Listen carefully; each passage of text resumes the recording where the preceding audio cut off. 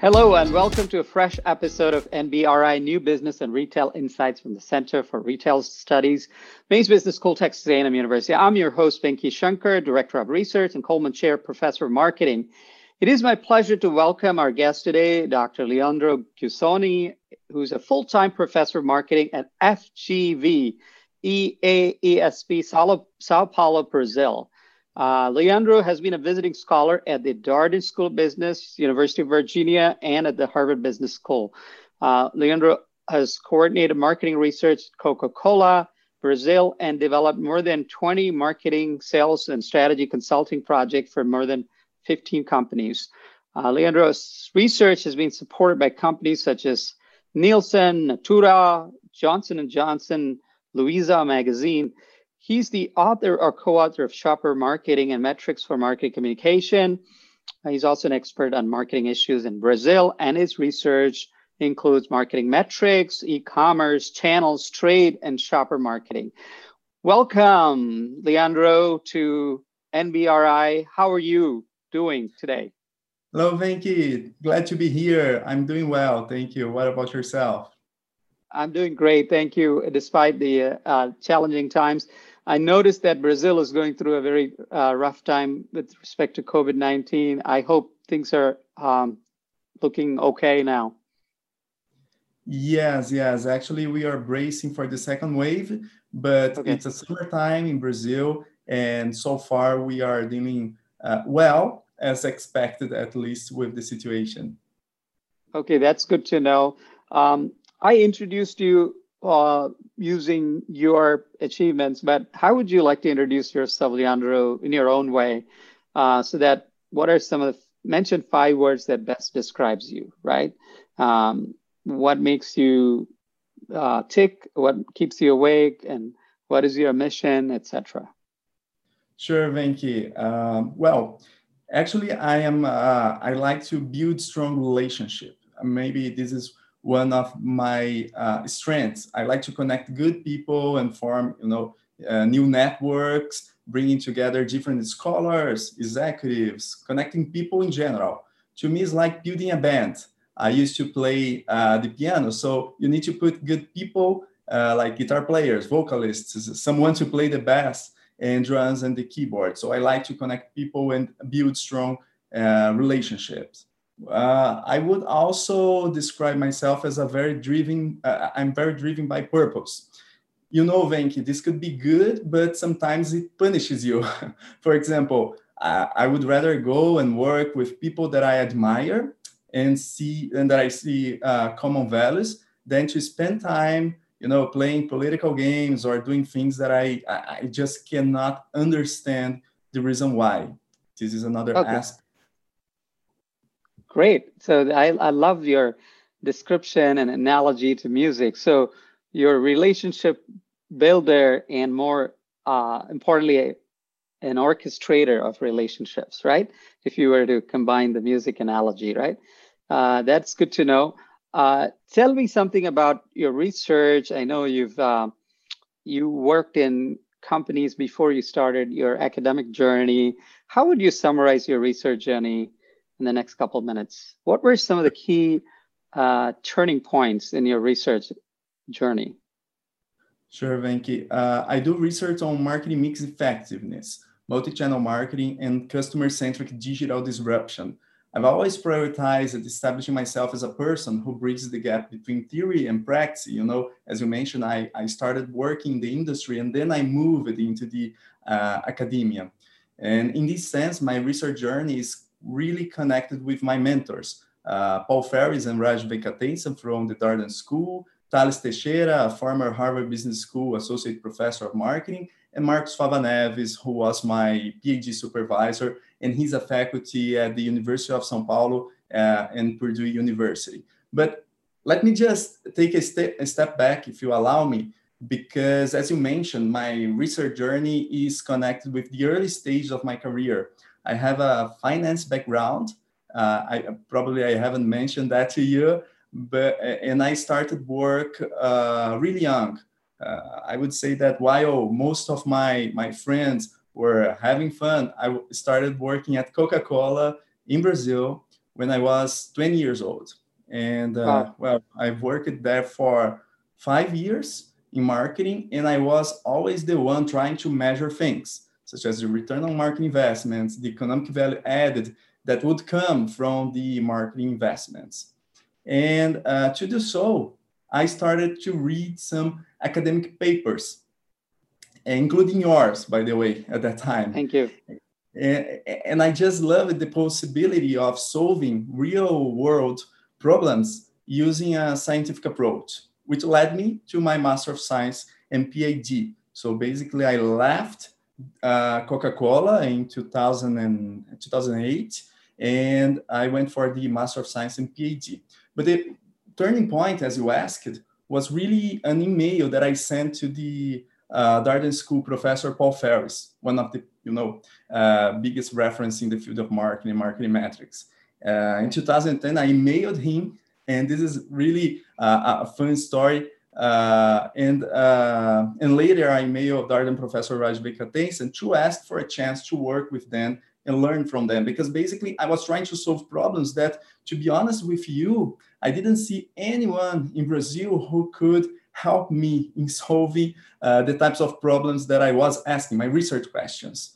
And so I was offered a deal where a visiting PhD at Darden could be arranged if a company in Brazil collaborated with our research.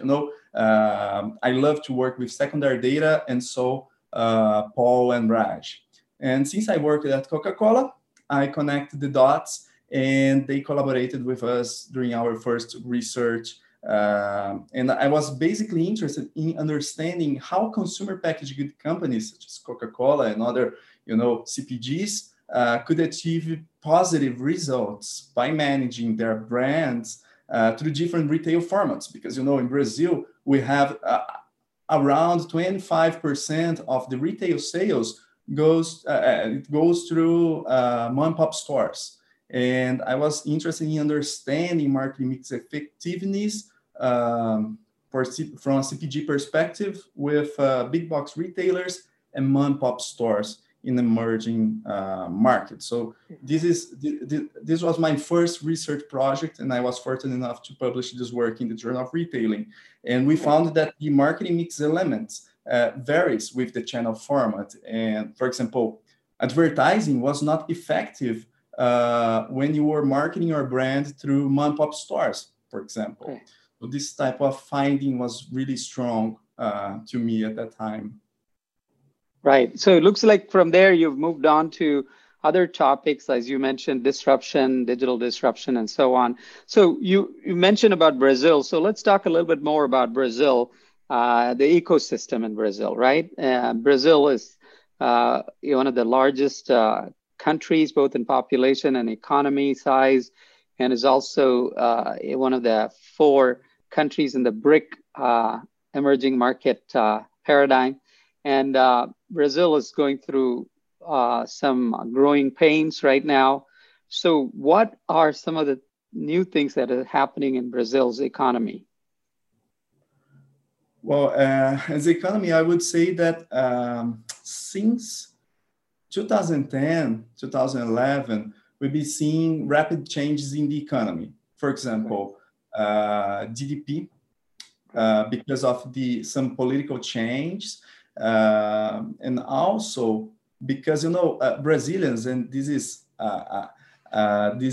not me saying, but Brazilians are kind of bipolars. They are either really happy and optimistic, or they are really pessimist. So if you take a look at the consumer confidence index, for example, during this pandemic, for example, it went down dramatically in March and April, and then it went up like to the highest levels ever around September, in the middle of the pandemic. So these rapid changes in consumer confidence is for me a thing that stood out that can be related with further research, I believe.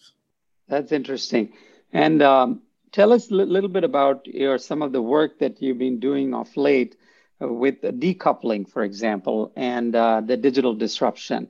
And it's a very timely because the pandemic has accelerated a lot of shift towards digital. There's a lot of digital transformation. So tell us something about your work in that space.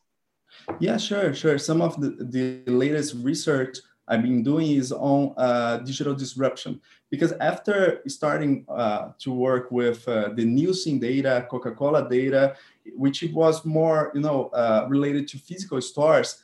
In 2016, I wanted to learn about e-commerce strategies, and I was fortunate enough to work with Thales Teixeira at Harvard as a business scholar there, and he coined a term called decoupling.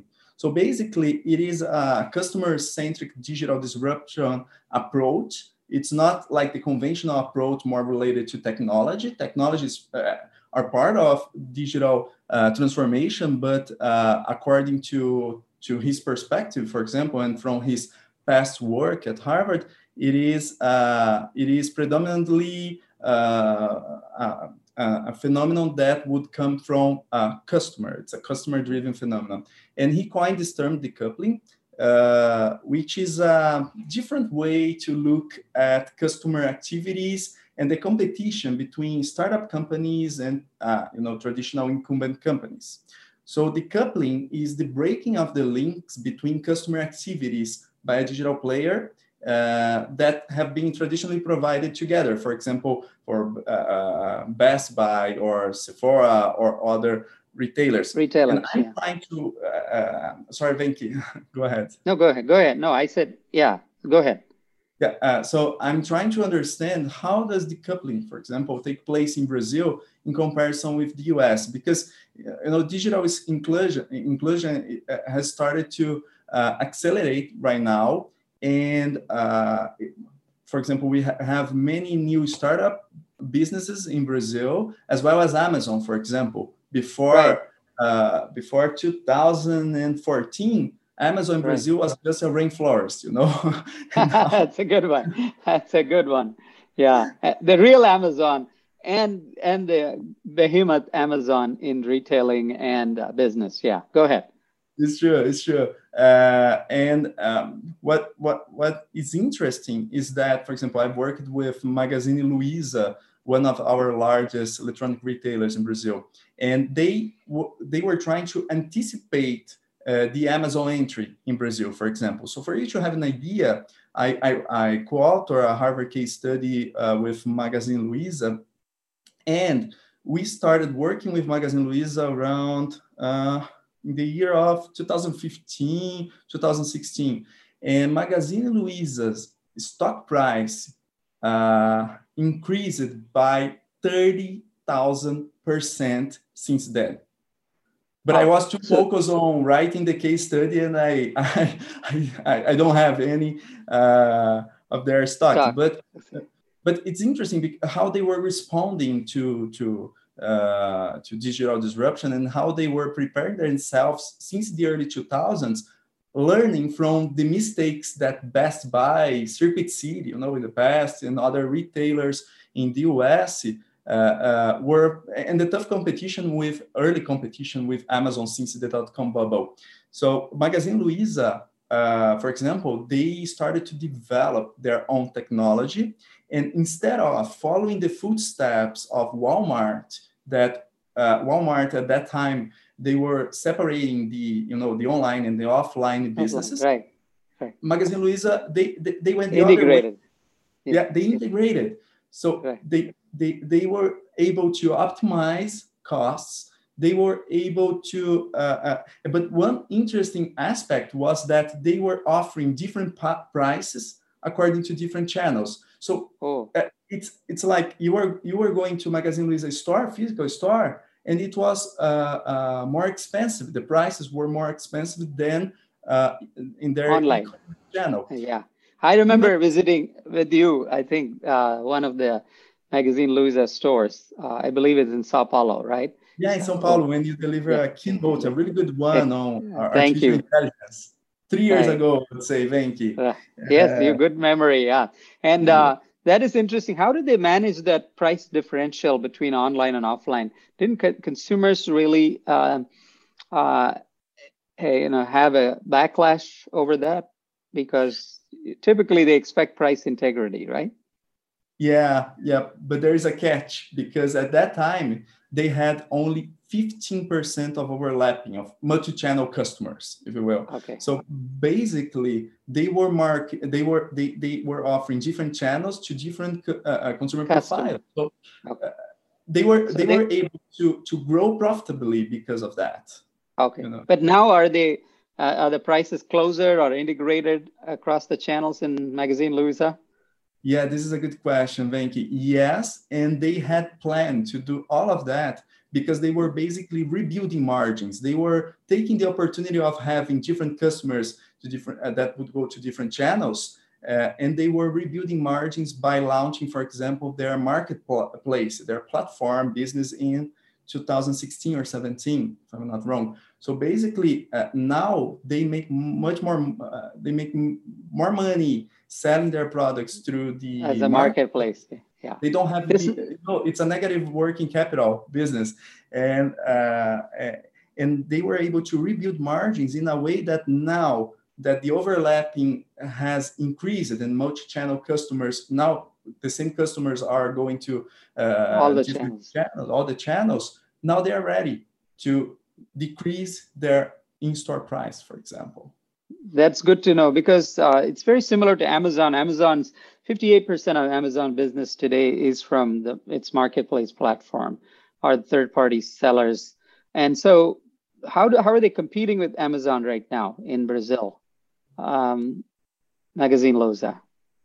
Yeah, it's a very tough competition because Amazon has announced new distribution centers, for example, in Brazil. And also, they have Amazon Prime. And this is this is really important in attracting loyal customers, for example, and offering lower shipping fees. But Magazine Luiza, on the other hand, they were acquiring, for example, in the beginning of this year, they acquired 9 companies within 9 weeks. So, wow. Yeah, logistic companies, advertising companies, and some technology companies too, right? Yeah, they developed their own technology, actually, Magazine Luiza, and they acquired Netshoes, for example. They launched a new vertical with a more frequent products like shoes and sporting goods that consumers shop more frequently. So basically, they were trying to sell more frequent categories. Right now, right. They are trying to curate all the customer experience and to control all of that. They're delivering a really good experience. They have more than 1,000 stores in Brazil. Amazon doesn't have any store in Brazil. A physical store, yeah. Physical stores, yeah. So they have 1,000 physical stores that they the same as Target did in the past. They turned their stores into shoppable distribution centers. So basically, they have more than 1,000 distribution centers. That's awesome, yeah. And I'm sure they must be those stores must be going through a rough time with COVID, but because they are digitally transformed, they are in a better position than many other retailers, right? Is that fair to say? Yeah. This is fair to say. This is fair to say because they had accelerated the digital transformation before the pandemic. So retailers that, on the other hand, retailers that were in the middle of this digital transformation, they got stuck. Yeah, they are suffering. They're suffering. Yeah, so that brings us to this idea that digital disruption. You talk about decoupling. How is the ecosystem in Brazil with respect to that? I know that Brazil used to have a very vibrant startup culture. And what I know is that about 3/4 of all the VC funding in Latin America goes to Brazil. So that speaks volumes for the strength of the venture capital investments over there. So how's the ecosystem right now? Yeah, it's under development, I would say, Venki. We have some unicorns, for example, in the financial service market. For example, Nubank is one of them. Nubank, I've heard of it, yeah. Then there's 99 Taxi, and then there is, isn't that Movil, or it's a mobile startup company, right? Yeah. Yeah, Yeah. we Are have all 99 Taxi and Easy Taxi competing against Uber. right. So how are they all doing? They must be probably, and then iFood is also there. I heard about iFood. Um, right. Are they all probably giving lots of hopes for lots of entrepreneurs to start up newer and newer ventures, going back to discovering breaks in customer value chain and decoupling some of those things? Is that how these startups are doing in Brazil, or how are they really discovering these ideas? Yeah, actually, they are discovering this idea by learning from what happened in the US. And Right. some of the startup businesses are actually copycats. So if you take a look Copycats. at, for example, in the US, you have Birchbox Right. that decouple the activities, for example, by offering when consumers didn't have to go to Sephora stores to try out and test out new products because it's a subscription-based model that they would send the product for you, sample size products. Right. So they decouple the activities between choosing and purchasing. And we have in Brazil Glambox, for example, which is a copycat. It's Okay. the same as Birchbox. We have also some other companies that they are keeping their radar on, trying to see, for example,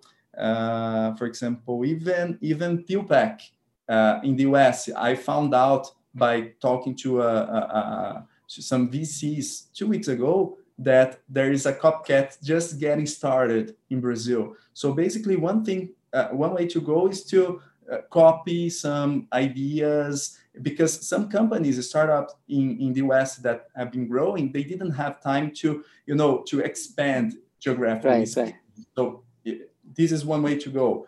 Another way to go is by looking at deeply into consumer pain points, specific pain points in Brazil, like Right. Nubank that you mentioned. Because Right. try to open an account in Brazil, Venki. It's so hard. It's so hard. You cannot believe in the bureaucracy, and it's really complicated. So Nubank, by decoupling these activities, you don't have to go to the bank to have a credit card or to have your account. They were able to grow really fast. The problem is they, like many startup businesses, they have been growing, but they are not profitable.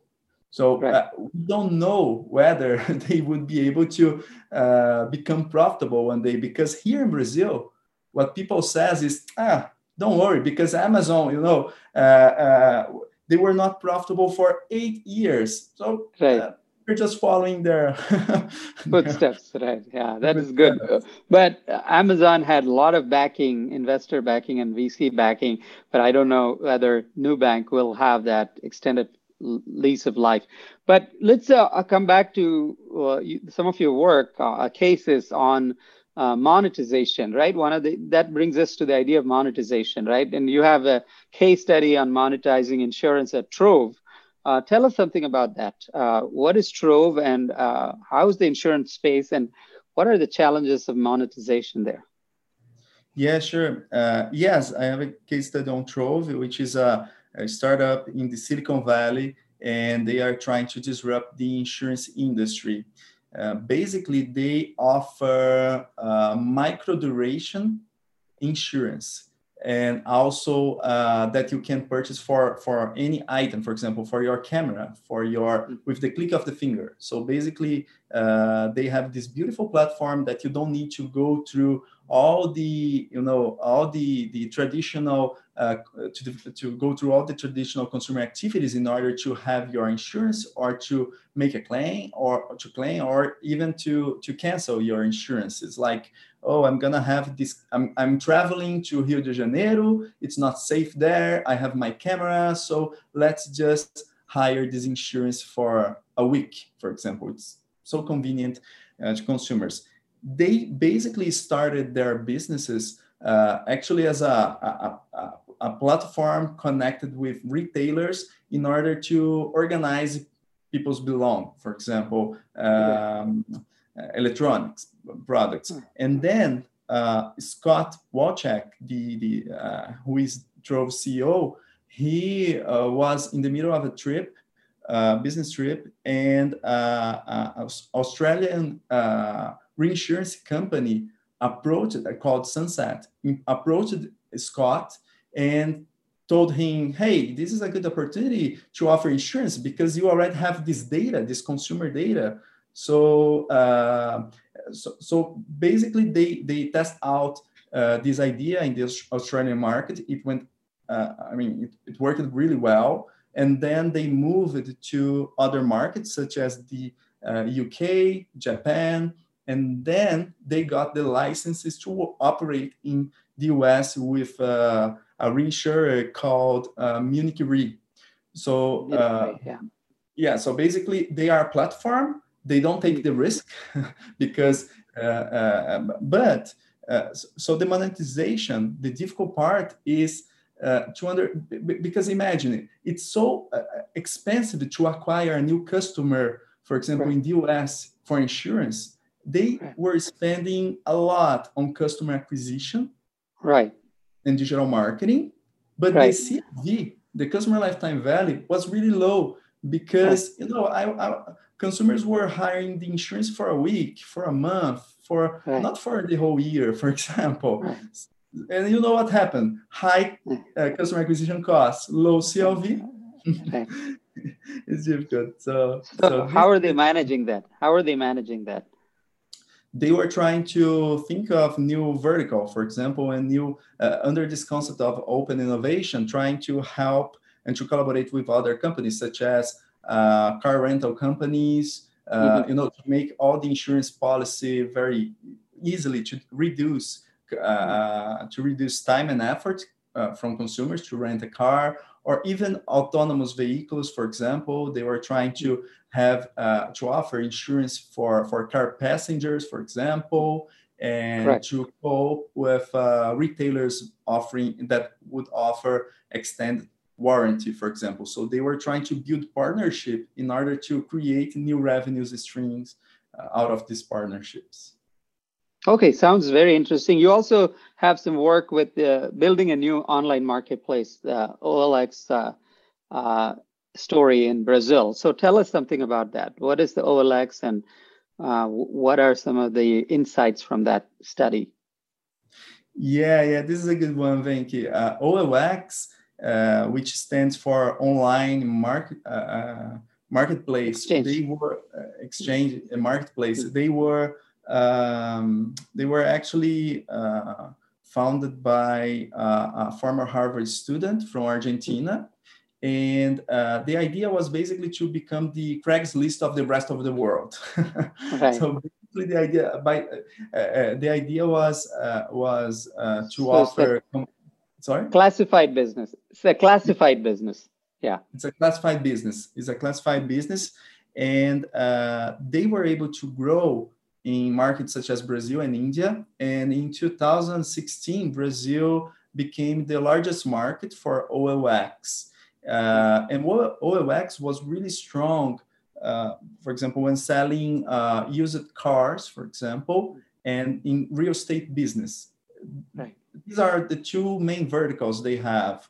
And they were able to, to change a little bit the culture in Brazil and encourage people to sell their items, their used goods, for example, and items.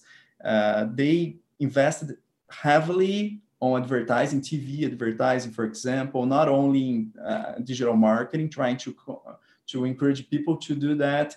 And they were able to engage both consumers and also private and professional sellers. So basically, they were able to have really high traffic in their website, and they were trying to grow.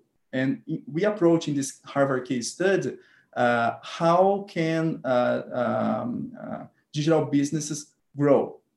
For example, they could grow by launching new verticals. They could grow by going and adjacent spaces. For example, payments. They didn't offer payments. You have to to have an in-person meeting with the seller in order to pay and to get the product. So basically, moving into these adjacencies. And the other way to go would be to focus on the core. For example, car sales and also real estate, because the penetration rate was really low in Brazil. And you can push it further, push it further. Right. So we discussed this trade-off, the pros and cons for each of the decisions, and as because it was really dangerous for OLX at that time, and this time of decision was really important because they didn't want to pursue, for example, a strategy such as eBay, because eBay's had a really difficult time because they were competing at the same time with Amazon, but they are also so they were in the middle, and OLX didn't want to stay in the middle. So basically, they started establishing partnerships to move into new adjacencies. It didn't work out so well because this is a classified business. People want to meet the other person.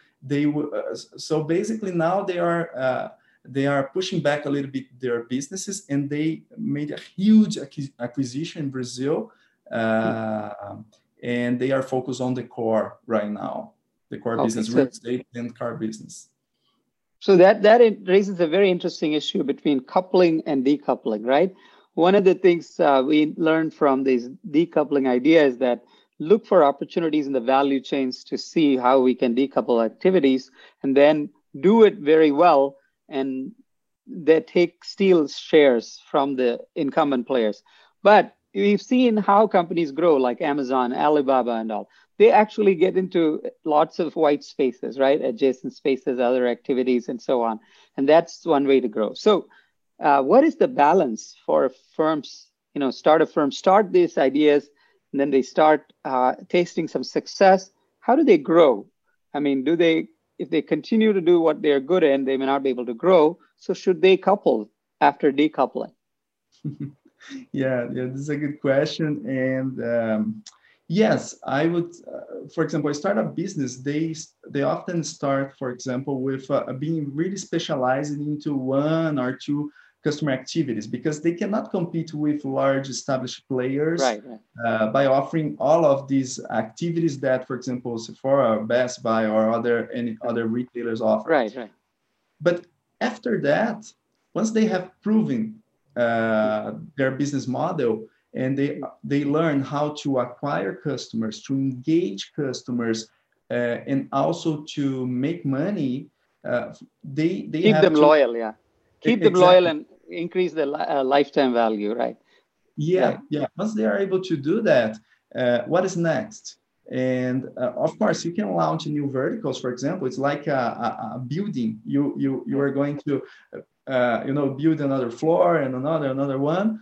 But what Thales and I, what we have been seeing is that one way to go is to move into other customer adjacencies and to recouple the activities that were once decoupled.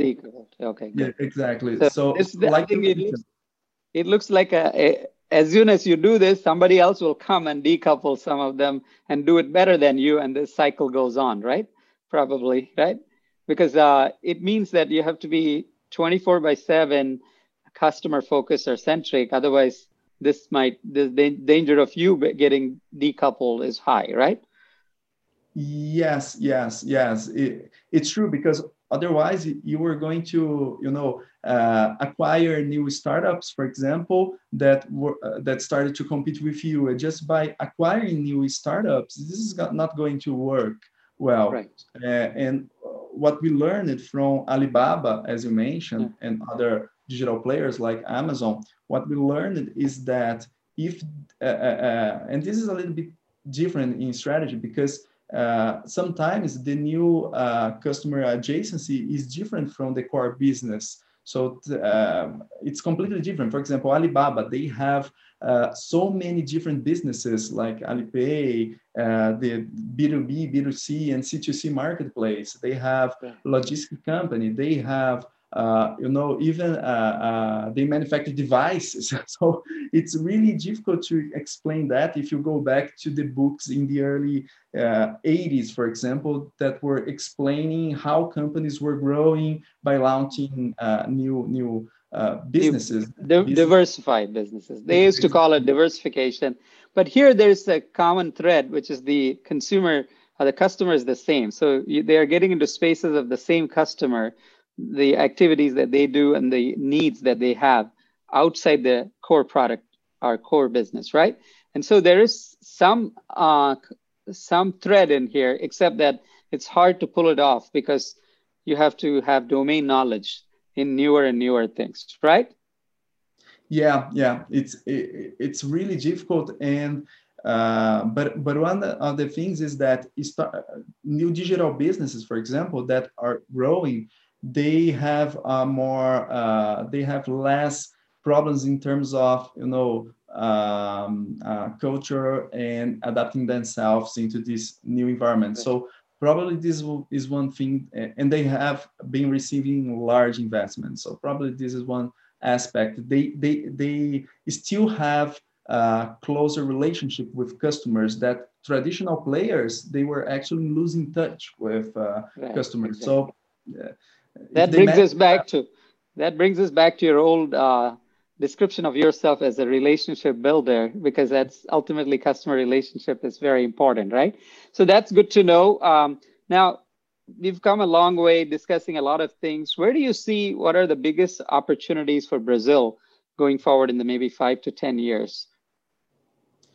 Well, for Brazil, in this new digital ecosystem and environment, I would say that it is to understand, for example, from a marketing function perspective, it is to understand that marketing has become more important than ever, but more decentralized, I would say, within organizations. So if you take a look at how companies right now in Brazil, they consider themselves as omni-channel, for example, companies. Right. But as a scholar, when I look at them, to me, they are not omni-channel. They are moving from multi-channel businesses into omni-channel businesses. So how can companies like Natura, for example, a company, you met the right. One of the responsibles for the digital transformation, Murilo in Brazil. Natura, it's a large cosmetic company. They own the Body Shop. They own Avon, not in North America, but in the rest of the world. And they were like just a direct selling company, a single channel company. And now they have physical stores, they have e-commerce, they have they have mobile sales, they have many other touch points with consumers. And it's really challenging to manage all of these touch points. But in Brazil specifically, as you asked, specifically in Brazil, I would say that companies, they have been enjoying this opportunity of having different customers using different channels. But after the COVID-19, what will happen is that we are going to have more multi-channel customers. And I don't know whether they are really well prepared for that, because they were in the middle, all companies trying to become omni-channel companies, they were in the middle of this transition. And I see them as being too focused on technology. And as I mentioned, for example, the CIOs and all the technology guys are actually leading have been trying to take all of this omni-channel approach forward, and sometimes they forget that marketing is important and they need to be customer centric. So I would say that this is an opportunity in Brazil. Right. That's a great prediction that the good opportunities come customers being customer centric in Brazil in the next 5 to 10 years. So we're almost coming to the end of the show. So in the last few minutes, we have a very good our target audience comprised of students, former students, entrepreneurs, executives, other stakeholders. what would be your message to them for the future? If there are any things that you can see from your crystal ball and say, hey, you need to be focusing on these things going forward to the future. Okay, starting with scholars, I would say that an important message that I've been, learning and trying to apply to my professional life is to develop research that focus on relevant business problems. And I'm trying to build thought leadership content, not only with research papers, because to me, research is a mean to an end. It's not the end.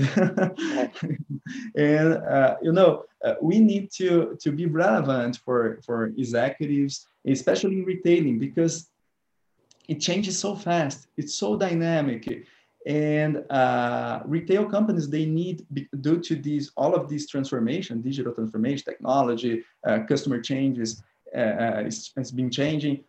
They need they can learn from us, and we can help them to solve their problems. So I would say that the collaboration with retail companies and with consumer good companies and technology companies would be critical, and both sides could benefit from a good collaboration. And again, a good message is that research for me is a mean to an end, and we need to cause social impact, as we often say at FGV in Brazil, for example. Excellent. That's a great message, that we have to do relevant research that would be impactful in the society. And also that comes about by building collaborations among the different players in the system. Thank you so much, Leandro, for your insights and for the valuable time today. I enjoyed talking to you and I benefited from that. I'm sure our viewers and listeners will also do that. Good luck for you going forward in your research and the cases that you are planning to write for the future. I'm really looking forward to reading them in the future. Thank you so much for today.